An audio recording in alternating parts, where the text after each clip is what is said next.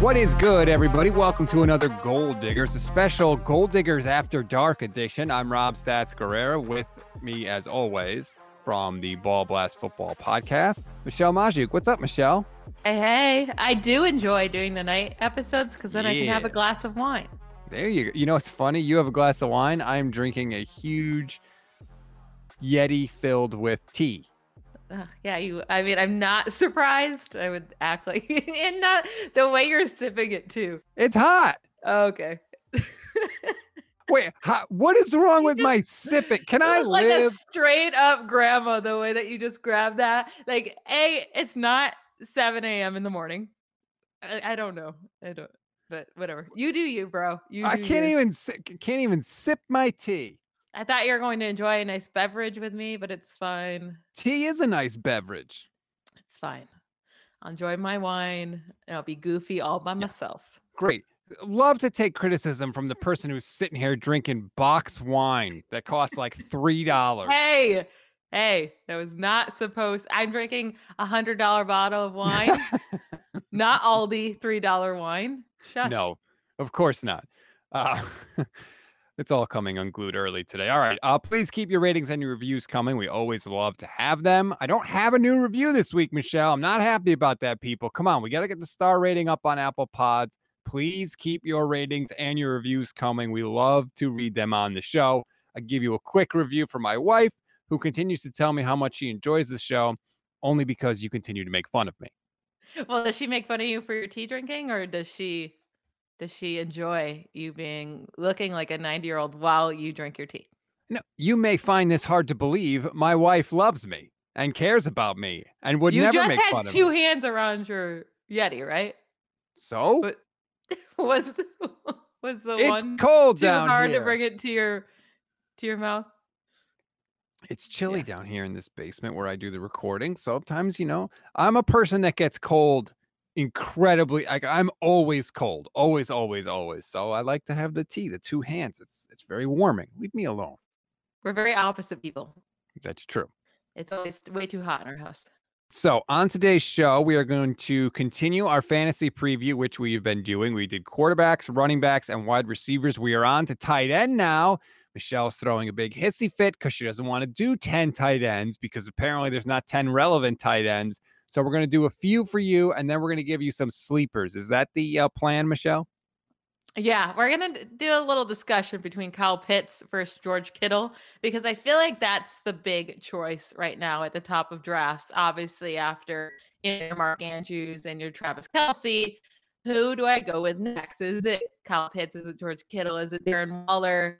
Or do you just, wait on a tight end and not start premium picks? There's some fun stuff to talk about, but I didn't want to go through 10 tight ends because tight end 6 to tight end 10 do not matter at all, right? They just don't. They're kind of just blah, and they're meek. They're not going to win you anything.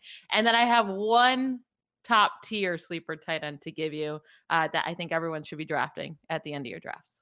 Okay, so we're going to get to that, but first we wanted to get to some kind of fantasy tight end 49ers talk for you. On yesterday's show, I presented 5 49ers facts to blow your mind. I thought they were pretty interesting. They came from the Warren Sharp football preview, which is, again, I continue to tell you, it is like required reading if you want to be a smarter fan. It is awesome. So full of information. But you decided to go in the lab, Michelle, and pull out some defensive statistics for us, which I love because the offensive stats are pretty easy. Like you don't really have to dig too hard to find them, but the defense deserves some love too. So I'm interested to hear what you came up with this week. Yeah, so I'm trying to see what the 49ers need to improve on going into this year, because overall, right, when you just look at the numbers, the passing yards per game allowed, it's pretty good for the 49ers. They had a pretty good defense, and the 49ers defense really came along at the end of the year and in the playoffs 100%. But there's always areas for improvement and things they struggled in last year. So one of the things I found was that in the fourth quarter, they were not getting defensive turnovers like the other teams in the NFL. They only forced 4 turnovers in the fourth quarter all of last year. Only 6 teams had fewer. It was the Seahawks, the Panthers, the Ravens, Browns, Falcons, and Jaguars. And then the Patriots were at the top with 12. So the 49ers at 4, Patriots at the top with 12. They need to force more fourth quarter turnovers. And I was wondering, maybe are they not getting to the quarterback or like not putting pressure on the quarterback? That was not it whatsoever. They had the second most sacks in the fourth quarter last year, and they had the highest quarterback pressure percent in the NFL in the fourth quarter. So that's not the problem. Clearly, it's you need more playmakers in that secondary. And did you do it this offseason? What are your thoughts, Stats? Well, Ward looks good. He looks like he's going to be a really good player. I don't know if he's like a playmaker type of thing. Like, you can say what you want about Diggs on the Cowboys and he gets beat a lot, but the dude makes interceptions a lot too. He makes game changing plays. The 49ers, they tend to enjoy or recruit or whatever players who do their job and do it incredibly well, but don't ever make the big splash plays. We saw it with Jimmy Ward. We saw it with Jaquaski Tart when he was here. They just, for whatever reason, they would rather have a guy that doesn't get beat a lot, even if he doesn't intercept the ball a lot. But when everyone in your secondary is like that, I think it really makes it harder. I think you need somebody that can make a big play once in a while, which is why I'm kind of excited to see Talanoa Hufanga. But I do worry that on those plays, he's not making the big turnover. He will get beat a lot because I don't think he's fast enough to be a good coverage safety. Yeah, and this is why I was really hoping they would draft a guy like Jalen Petrie, that ended up going to the Texans in the second round, a fun safety that causes a lot of turnovers, or they would sign a guy like Tyrann Mathieu, who is getting older but still knows how to create those Yep. game-changing plays. I really like Travarius Ward a lot, but he only has 4 total interceptions throughout 43 career starts. So maybe in a new defensive scheme, he's able to create more plays back there, but I don't know. And what you're saying is, I know you said they like the safe guys that just do their job. However, the 49ers defense last year allowed the most pass touchdowns in tight coverage. So less than 1 yard of separation. They allowed 9 pass touchdowns and only had 2 interceptions. So allowed the most pass touchdowns in tight coverage. But the thing is, they only forced 70 passes into tight coverage. That was the third fewest in the NFL. They were only ahead of the Texans and the Panthers. So it's like they weren't forcing tight coverage a lot to be like, oh, well, that's why the touchdown numbers are so high. It's like, no, they had some of the fewest passes in the tight coverage, yet they allowed 9 touchdowns, the most in the league. So that's also worrisome. It's like, well, I thought maybe they're doing their job, not creating plays, but it seems like they're kind of not doing either. They can't make plays on the ball. Like they cannot do it. There are a lot of times when they're in pretty good position, but pretty good position doesn't matter if you can't actually make a play on the ball once it arrives, either intercepting it or batting it away. Look, we all know the entire defensive game plan for the Niners last year was rely on the front four to get pressure and get it pretty quickly because the secondary is not going to hold up. I mean, Josh Norman started a significant number of games for the 49ers. Josh freaking Norman. Here's how bad Josh Norman was. In the He's playoff so game, bad. You don't even need to explain, but I want to hear this, but like already I'm like, yep, I agree. in the playoff game against the Packers, I can't remember who it was, but one of the Niners corners got hurt and Josh Norman had to come in and he was guarding Devontae Adams, which brilliant plan there. But Aaron Rodgers saw that and was so determined to pick on Josh Norman that he chucks the ball deep to Devontae Adams, who's double covered. And Alan Lazard is wide open in the middle of the field. Like no one is 10 yards around him, but Rodgers didn't even look there because he was like, wait a minute, Josh Norman is in the game and holy shit, he's on Devontae. I'm going there. Like that's how bad Josh Norman was. He was an immediate liability every time he was on the field. Oh, I mean, yeah, he was terrible. You needed an upgrade and you got one, which is good. And as you said, you rely so much on the pass rush, which is totally completely true.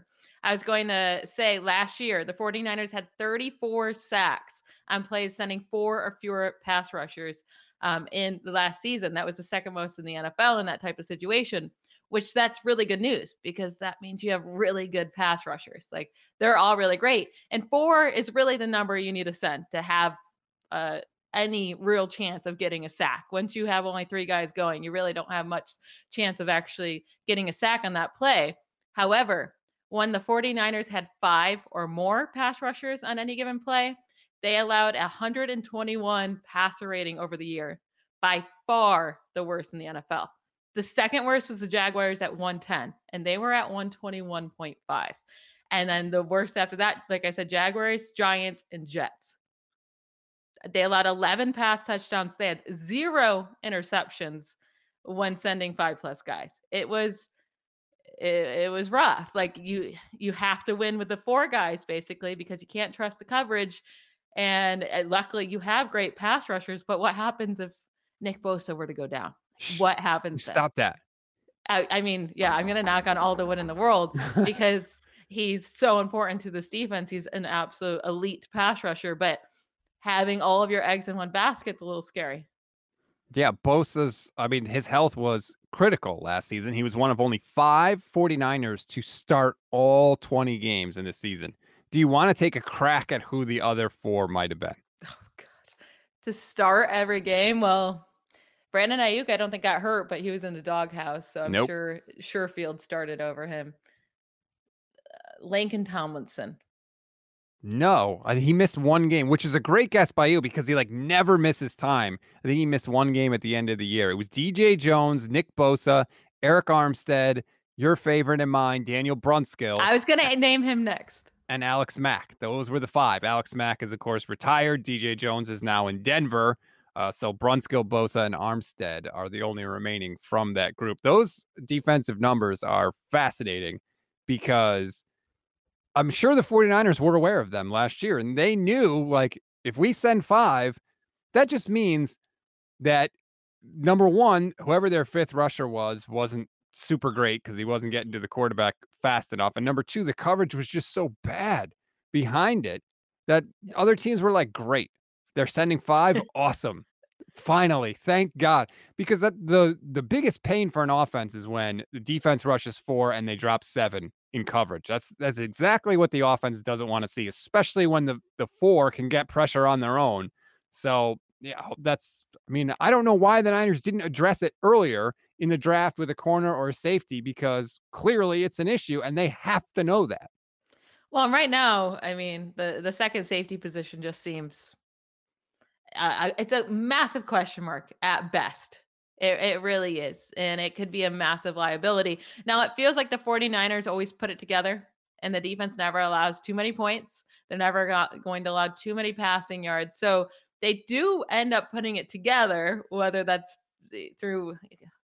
I mean, how many penalties did they have last year? But it seemed to work out all right where teams didn't end up scoring. But I think their defense is going to be fine. It's just these areas are some concern and something that you would like to see get better next year. It really comes down to creating turnovers. It matters so much, and it will help out Trey Lance in his first year if he's able to get some good field position, and that could really change like how well he does in this first season. I think the defense is going to be better this year because I think the secondary is going to be better. But you're right. Like, help out your guy, man. Like, just generate. Sometimes you need your D to just bail you out a couple of times. And it's a confidence thing too. Like, how great would it be for Trey Lance if he didn't have to go 80 yards down the field to get a touchdown? Maybe he only has to go 50 yards or 40 yards or something like that. That'd be great to see. I do think that as good as the pass rush was last year, I didn't see anything from last year that was not repeatable. Like I see every reason why the 49ers pass rush could be just as good this year, maybe better if Drake It should be Jackson is better actually with good. yeah, if Drake Jackson shows up, does a thing, it should be better. And if Javon Kinlaw can perform like the way he believes he can perform, it should be better. Yeah, I'm skeptical about Javon Kinlaw. I really am. Like okay, he had knee issues coming out of school, and now he played his rookie year, and now he basically missed all of last year because he had knee surgery again. And like, oh, now he's gonna be good. Like, I don't buy that. To me, it's much more likely he's just a guy there for the 49ers, which hurts because they traded Buckner, and he was supposed to replace Buckner, but I'm not expecting anything from Javon Kinlaw this year. Anything they get to me is like icing on the cake. He's boxing, he's doing his thing, looking winded while boxing. I saw that. I was Actually, picturing. boxing's really hard, so anybody would be winded, but Wait, have you hopefully it was the boxed? well, like, he was, like, hitting his trainer. Hopefully it No, was have the you boxed? oh, I mean, I've done, like, hit the bags, and it takes a lot out of you. You're winded, you know what I'm saying? I would think an athlete would be maybe a little bit less winded. It was probably the end of his workout. I'll give him that benefit of the doubt. You better be careful. Javon Kinlaw has rabbit ears. He does I not know. like when people say things about him, Michelle. Listen, that story just put such a gross taste in my mouth on both sides. I mean, they both acted ridiculous. They both acted ridiculous. That's the thing. So Kinlaw needs to grow up, and so does I already forgot his Grant name. Cohn. Yeah, Cone, whatever. I don't You better care. watch out. Maybe I'll get Javon Kinlaw on the show next week. We'll have 3 people, and he'll come after you. Yeah, that's fine. He probably will. I won't be able to get a word in. He'll just keep repeating the same thing and saying nothing. That's While fine. eating dinner. Yeah, well, shoving his mouth with whatever he had. Oh my gosh. Boys, boys, boys. Before we take our break, you messaged me something about 3 and outs. I know we spent most of the show talking about the defense, but let's switch it over to the offense really quickly because it was an interesting number about 3 and outs, and it's one of the ways in which Trey Lance doesn't have to be amazing to be better than what we saw on offense last year. Yes, that and I did send you the wrong numbers, but I have a different 3 and out. Sorry about No. that. I have a different 3 and out number that I wanted to discuss really quick because it makes me wonder what is Kyle Shanahan's plan here? Don't you feel like a lot of last season was the first half was like, when are they gonna get going? Like, what's Yes. going on? So in the first half of games throughout last year, they had a 21 point out or 21.8% 3 and out percent in the first half of games. That ranked 18th in the NFL. But then in the second half, that dropped all the way down to 13.8%, which was near the top of the league, which was really good, ranked top 6 in the NFL. So they got so much better in the second half at not like actually sustaining drives. Like what was taking them so long to get going in these games? I don't know. There were many games last year where, especially early in the year, where the 49ers would go into the half with 7 points, 0 points, 10 points. And you're like, what the hell is going on? I don't I don't know. I think some of it is number one, Kyle Shanahan was really like cautious, especially like the end of the second quarter. There were times where like he would just pack it in and run out the clock and not even try to get points. And like a lot of times you can steal at least a field goal at the end of the half there, but he was very cautious to do that for some strange reason. And then in the second half, I think he basically just figures it out. I think he's like, all right, we know how they're going to play us now. I know exactly what to do. Here's how we attack it, and then we go to work. But you Is can't he have not that. able to, like, do that on film before the game somewhat? Obviously, you're going to learn a lot in game of how they're going to play you and how they play, like, your elite players, and you have to make those, adjustments in the second or going into the second half, which is great. That's a really good coach, but it's like, should there be that big of a gap? Probably not. Like, you should have a better plan coming in. You shouldn't have so many 3 and outs in the first half.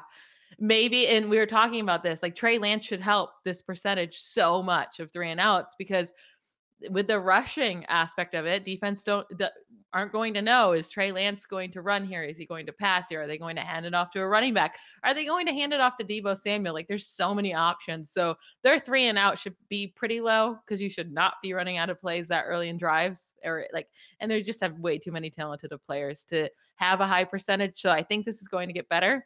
But it did make me question here for a second. What's this play calling in the first half and why is it starting off so slow? The prime example is the Seattle game last year. Early in the season, the Niners defense holds the Seahawks to 5 straight 3 and outs in the first half of the game. 5 straight, not just 5 straight possessions where they don't score, 5 straight 3 and outs. But the 49ers offense can't really get it going, and they only score 7 points in the first half. They go into halftime tied. Like that should never, ever happen. But the 49ers just could not get moving early. And every time they go 3 and out, they send the poor defense back out on the field with no time to rest. Like if Trey can just sustain drives, you're going to keep that defense fresh. That's going to make a huge difference, especially when, like we were just talking about, you're so dependent on 4 guys to get pressure and get pressure quickly. Well, they're not going to be able to do that if they're exhausted because they're on the field all the time.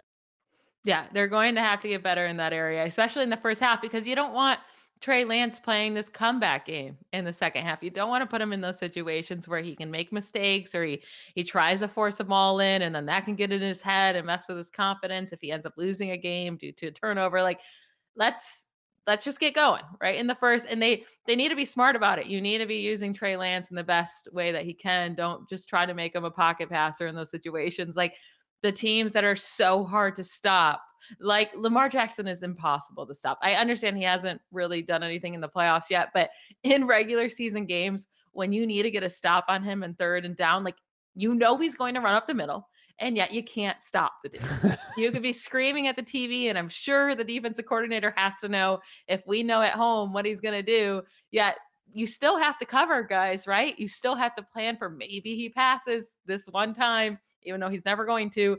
And it becomes so hard to defend a third and 4 in the middle of the field. It just really is. So I expect especially their 3 and out percent to get much better, and they should be able to sustain drives at a much better rate with a quarterback that you could just do so much more with. God, I hope so. I really hope we see a shift in Kyle.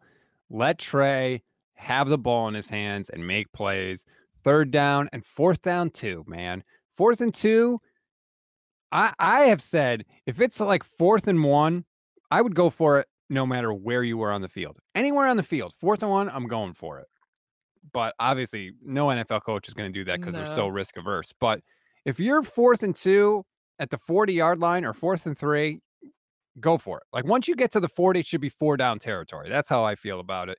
I don't know that Kyle's going to be that aggressive, but I'm hoping he's at least going to be a little bit more aggressive going forward with Trey Lance. All right, let's take a break. When we come back, we'll continue the fantasy preview. We'll talk top tight ends. We'll talk Kittle versus Kyle Pitts. And you've got a sleeper for me who I'm anxious to hear about. So we'll do all that when we return. Back here on the Gold Diggers podcast, Michelle just provided some incredible defensive stats in the first half of the show, which honestly, I'm going to literally re-listen to the episode because I'm pretty sure you just dropped some knowledge on all of us and it hasn't even fully sunk in yet. So thanks for that. But now I got a little bone to pick with you because I wanted to do top 10 in every position and you don't want to do top 10 tight ends. You're refusing to do it. Because I'm telling you right now, like, tight end 6 to tight end 10, they're all the same damn tight end. They're all going to get you around 10 points per game, and they're going to have a lot of bad games. They'll have a couple good games, and it just blah. And you have to draft them in the middle rounds. And I don't want people hearing these names as my top 10 tight ends and be like, ooh, I should draft him. No, you shouldn't. You shouldn't draft him. That's not what it means. So that's why I don't even want to get into that. I don't want to talk about um, you know, Mike Gesicki and TJ Hawkinson and Zach Ertz. It's like, yeah, if they go late enough in your drafts, then fine, but they're not going to help you win anything. So, all right, let's start with a general question then. In a position like this, where you're saying there's a couple good people at the top and then general kind of dreck, what is the strategy for people then? Should they, what should they do with tight end, especially assuming they don't get one of those top people? I'm completely fine taking Travis Kelce at the end of the first, early second round. He is getting older. That's the only worry, is that I think he's going to be 33 this season, in the middle of the season. Do the wheels come off? We don't know, right? But without Tyreek Hill there, and they did add other wide receivers, but without Tyreek Hill there, he should be the focal point of the offense, which he already has been mostly, but he should get all of the looks in the end zone. Like, he should have a monster season. So I'm fine taking him. Mark Andrews, some are worried off with Lamar Jackson. I don't really know why. They got rid of Hollywood Brown. They really only have Rashad Bateman there. So I'm fine taking Mark Andrews super early as well. And then you have a tight end in your position and your spot that you just lock in every week. You don't ever have to worry about streaming the position, ever changing it out, except for your one bye week, and hopefully there's no injuries. That's it. And then you have a massive advantage, because when Travis Kelce or Mark Andrews puts up 20 25 points in your tight end position regularly, because they do, or at least 15 points, that is a big advantage when a lot of people are just scraping to get 10 points. They just like, please just give me 10 points. So it is a big advantage there. Now, I'm not saying you have to go that route, because I'm also fine if I miss out on Kelsey or Andrews. I'm fine with just waiting and just, hoping to hit something later on. But I think the big question right now is, do we take a Kyle Pitts super early on? Do we take George Kittle, who is now in a brand new offense? Well, not brand new offense, but with a brand new quarterback, and we don't know what that offense is going to look like yet. Do we take Darren Waller? Those are the three guys, right? Is it worth their draft pick? Because they're going in the third round. I mean, that's still a very early pick. Is it worth taking one of these guys? And I think that's the really hard question to answer. What are your thoughts on Kyle Pitts and his rookie season? It was fantastic. Do you think he will have similar success with Marcus Mariota in that offense? So yeah, that's the disappointing thing. I thought Kyle Pitts came into the league with incredibly unfair expectations, to be honest. I thought people were expecting way too much of him. If you go back and look at the history of rookie tight ends in the league, it's not like guys routinely come in and light it up. I thought he was excellent for Atlanta last year, especially because, like, who else on that offense scared you at all? Now, I do think a big part of that was Matt Ryan. Matt Ryan is better than people think. He's not the best quarterback in the league, but he's not a crappy quarterback by any stretch of the imagination.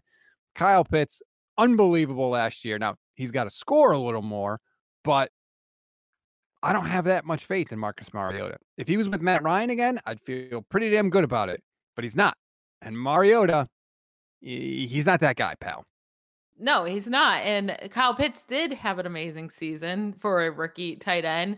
Yet he was still just the tight end 12 in fantasy points per game in PPR leagues as well. So this is even half PPR, where his touchdowns are drastically killing him. I mean, obviously, if you only score one touchdown, that's going to hurt. But only 10.9 points per game, tight end 12, and he put up over 1,000 receiving yards. He was the only piece of that offense for most of the season. Russell Gage came along. Cordell Patterson had moments as well, obviously, but it was the Kyle Pitts show, because Matt Ryan's like, who the hell else am I supposed to target? Now they bring in Drake London, very early pick. This could help Kyle Pitts, I guess, get open more often. True. But also the defense literally has to worry about a rookie, Drake London, and then Kyle Pitts. And there's really nobody else. I guess I keep forgetting Cordell Patterson. Maybe he's better than I'm giving him credit Nah, for, but he's not. it's just like, where really, what is Kyle Pitts ceiling with Marcus Mariota? Delaney Walker in 2016 with Marcus Mariota with the Titans, he had a really nice season. 800 receiving yards, 7 receiving touchdowns. He was the tight end 6 that year. You put up decent numbers, 12.5 fantasy points per game in PPR. That's decent. Not good enough to take a tight end in the third round, though. I wouldn't take that. So here's my question, Michelle. Would you rather have Kyle Pitts with Marcus Mariota or George Kittle with Trey Lance? Yeah, so last year, it felt like George Kittle had a down year. I don't know why. It was just, he disappeared in a lot of games, right? It's not his fault. It's just Kyle Shanahan decided not to use him sometimes.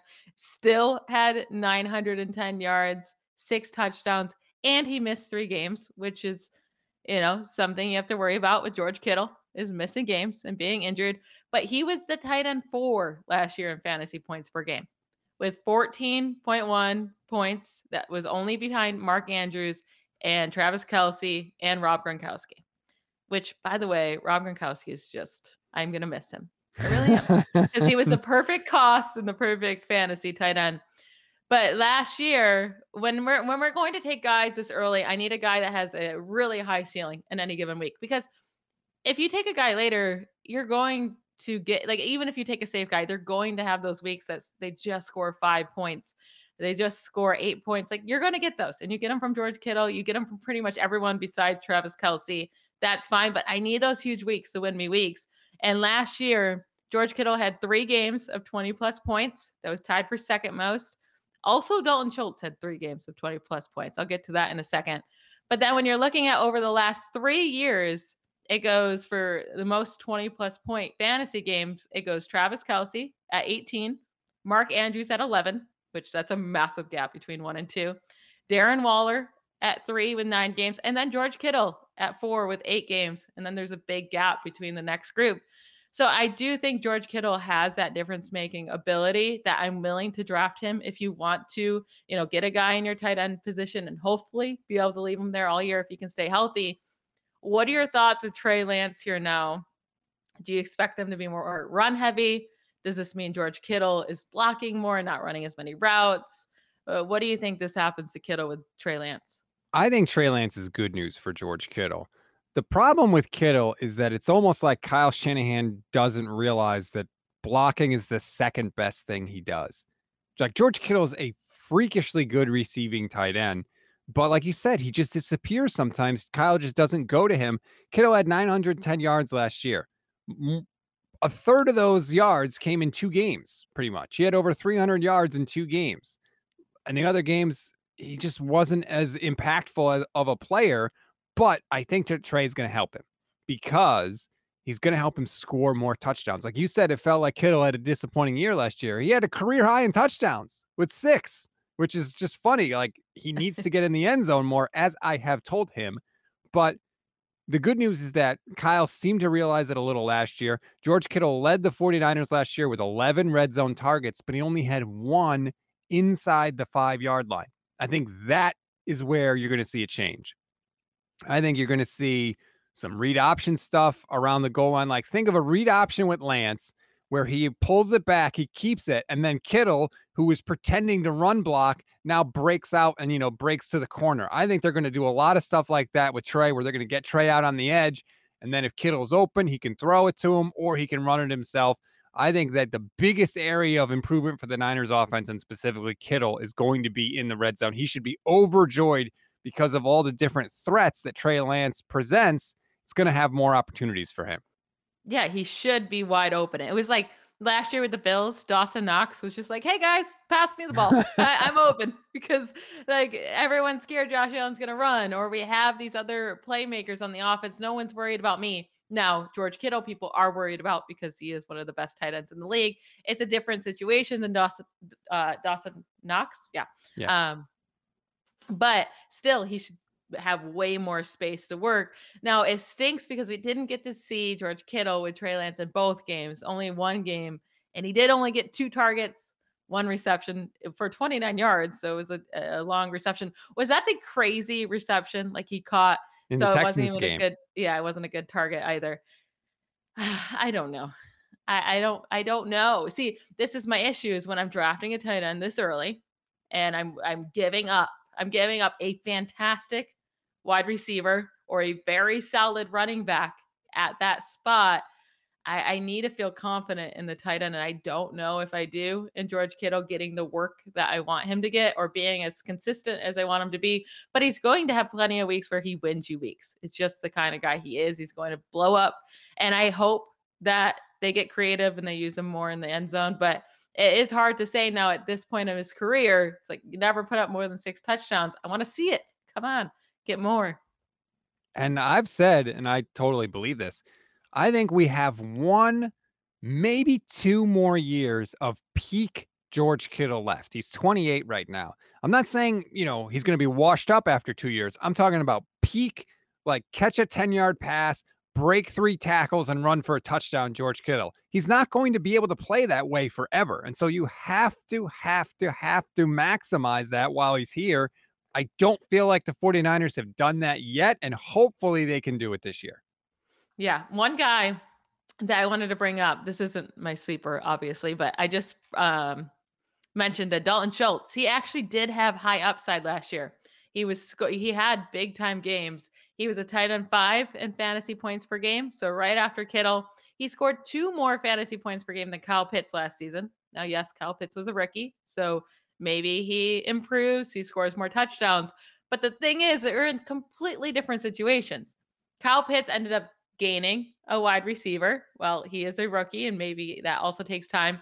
Lost his quarterback and might be in the worst offense in the NFL.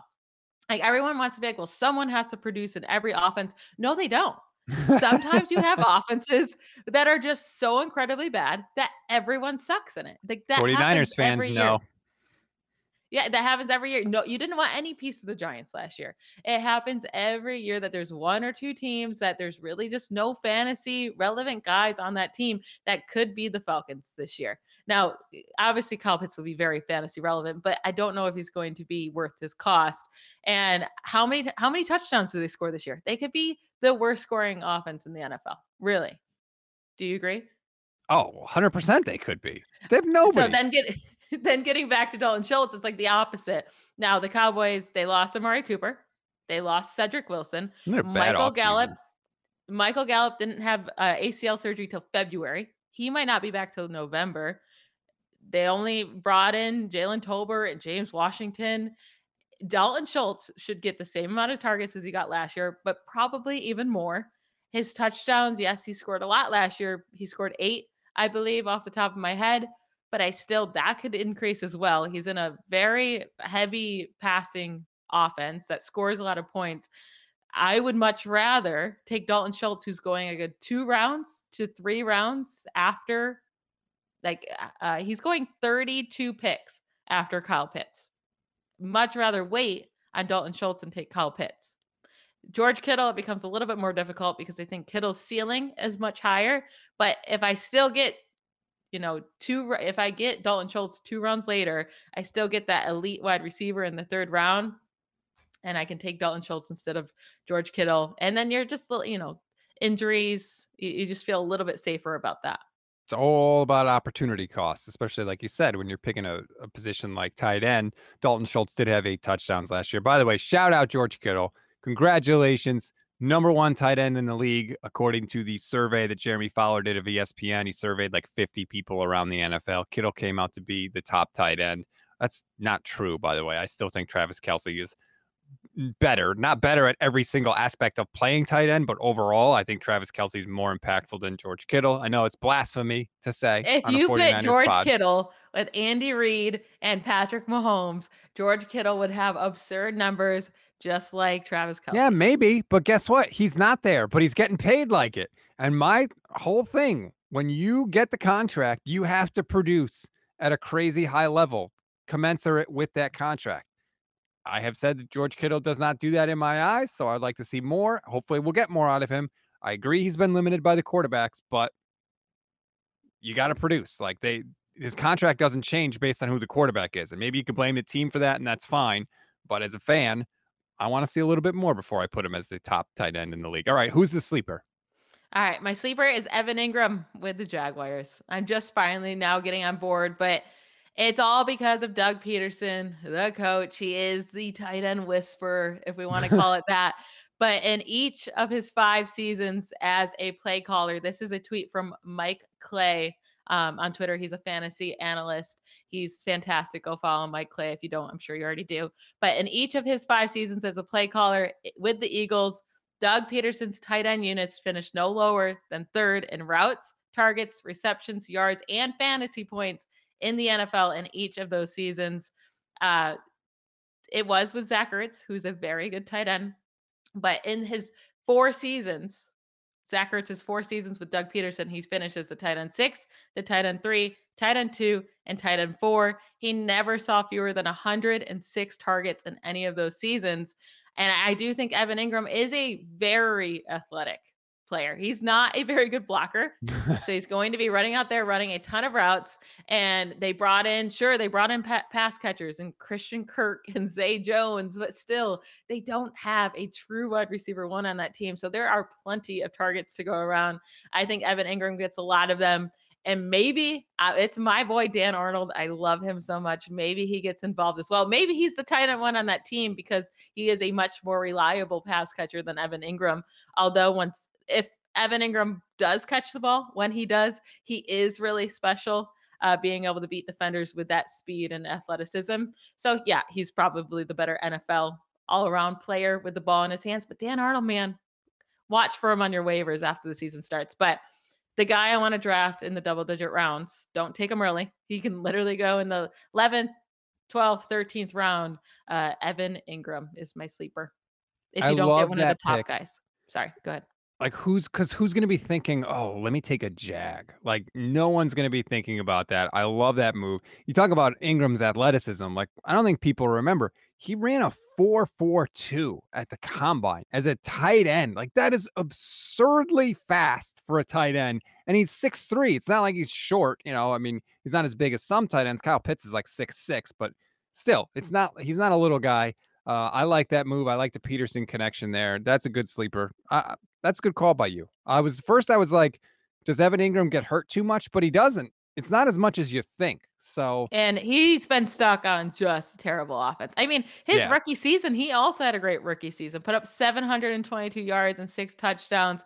It's gone down since then, but it's like I feel like every year, like in 2020 with 654 yards, like he's near the top, not if at the top of the Giants receiving yards each season. It's just they don't everyone there is terrible because they yeah. cannot score any points. They can't do anything. So we'll see if Evan Ingram can have a breakout now that he's on to a new team. I mean, it's also a pretty bad team, but we'll see if they can make that leap in second year with Lawrence.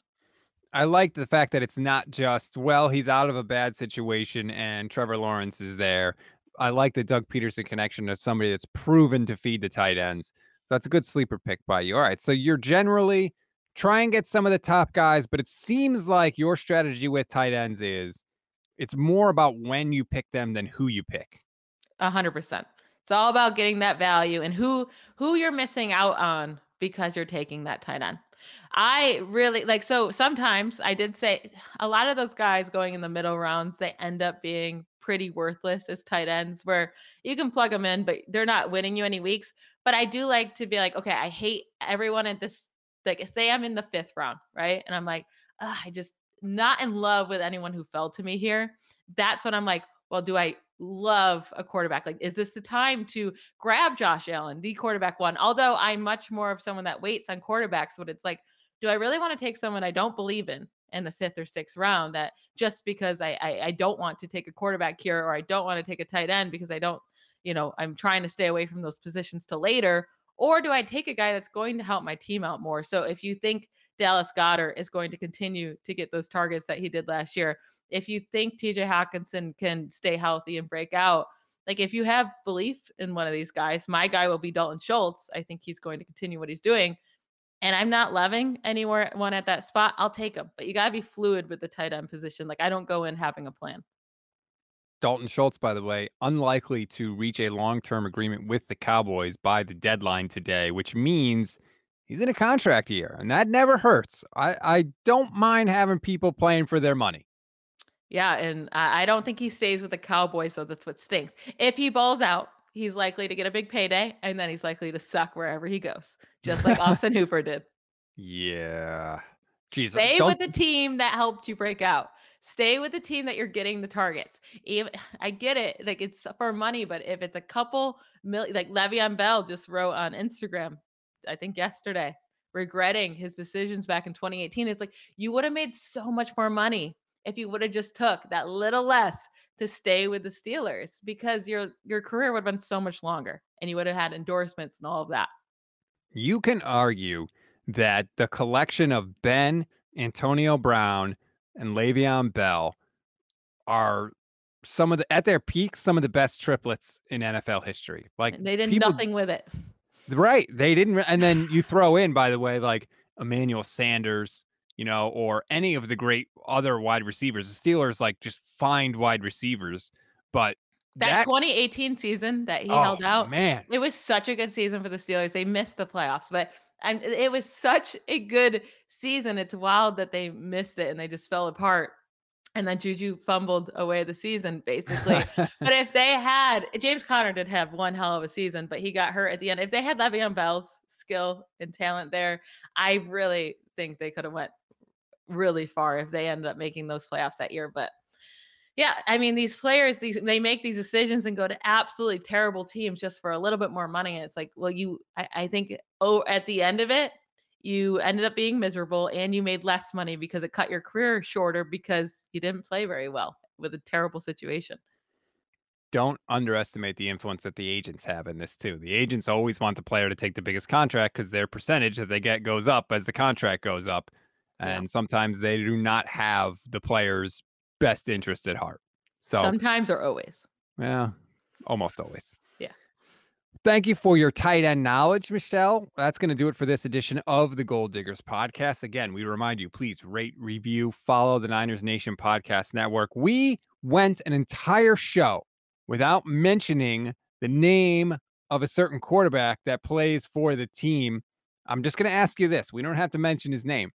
Do you think this is the last show we will do with him on the roster? I think we did mention his name. No, I don't know. We'll have to go back now. You'll have to eat mayo if we mentioned it. No, I did not agree to that. I did not agree. I'm just kidding. I'm just kidding. No, I'm never going to say it'll be the last show because I thought about 2 months ago it was going to, well, no, how long ago now that we thought it was going to be the last show? Like True. 4 months ago. So no, we'll probably still have him on the roster, unfortunately.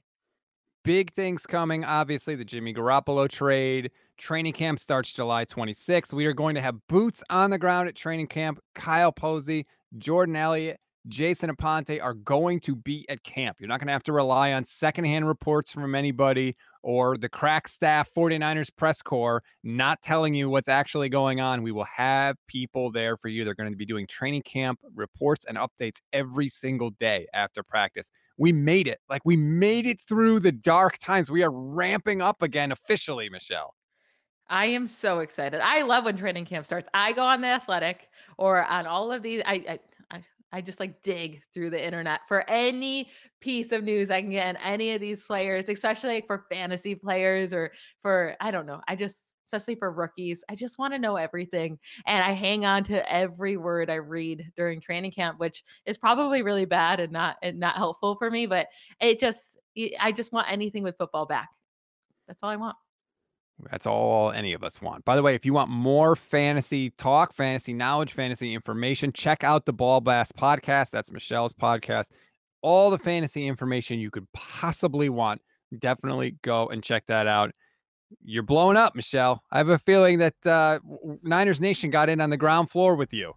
Oh, that's nice. That's way too kind and not true, but thank you. Enjoy your Friday and your weekend, everybody. We'll talk to you next week. Bye, y'all.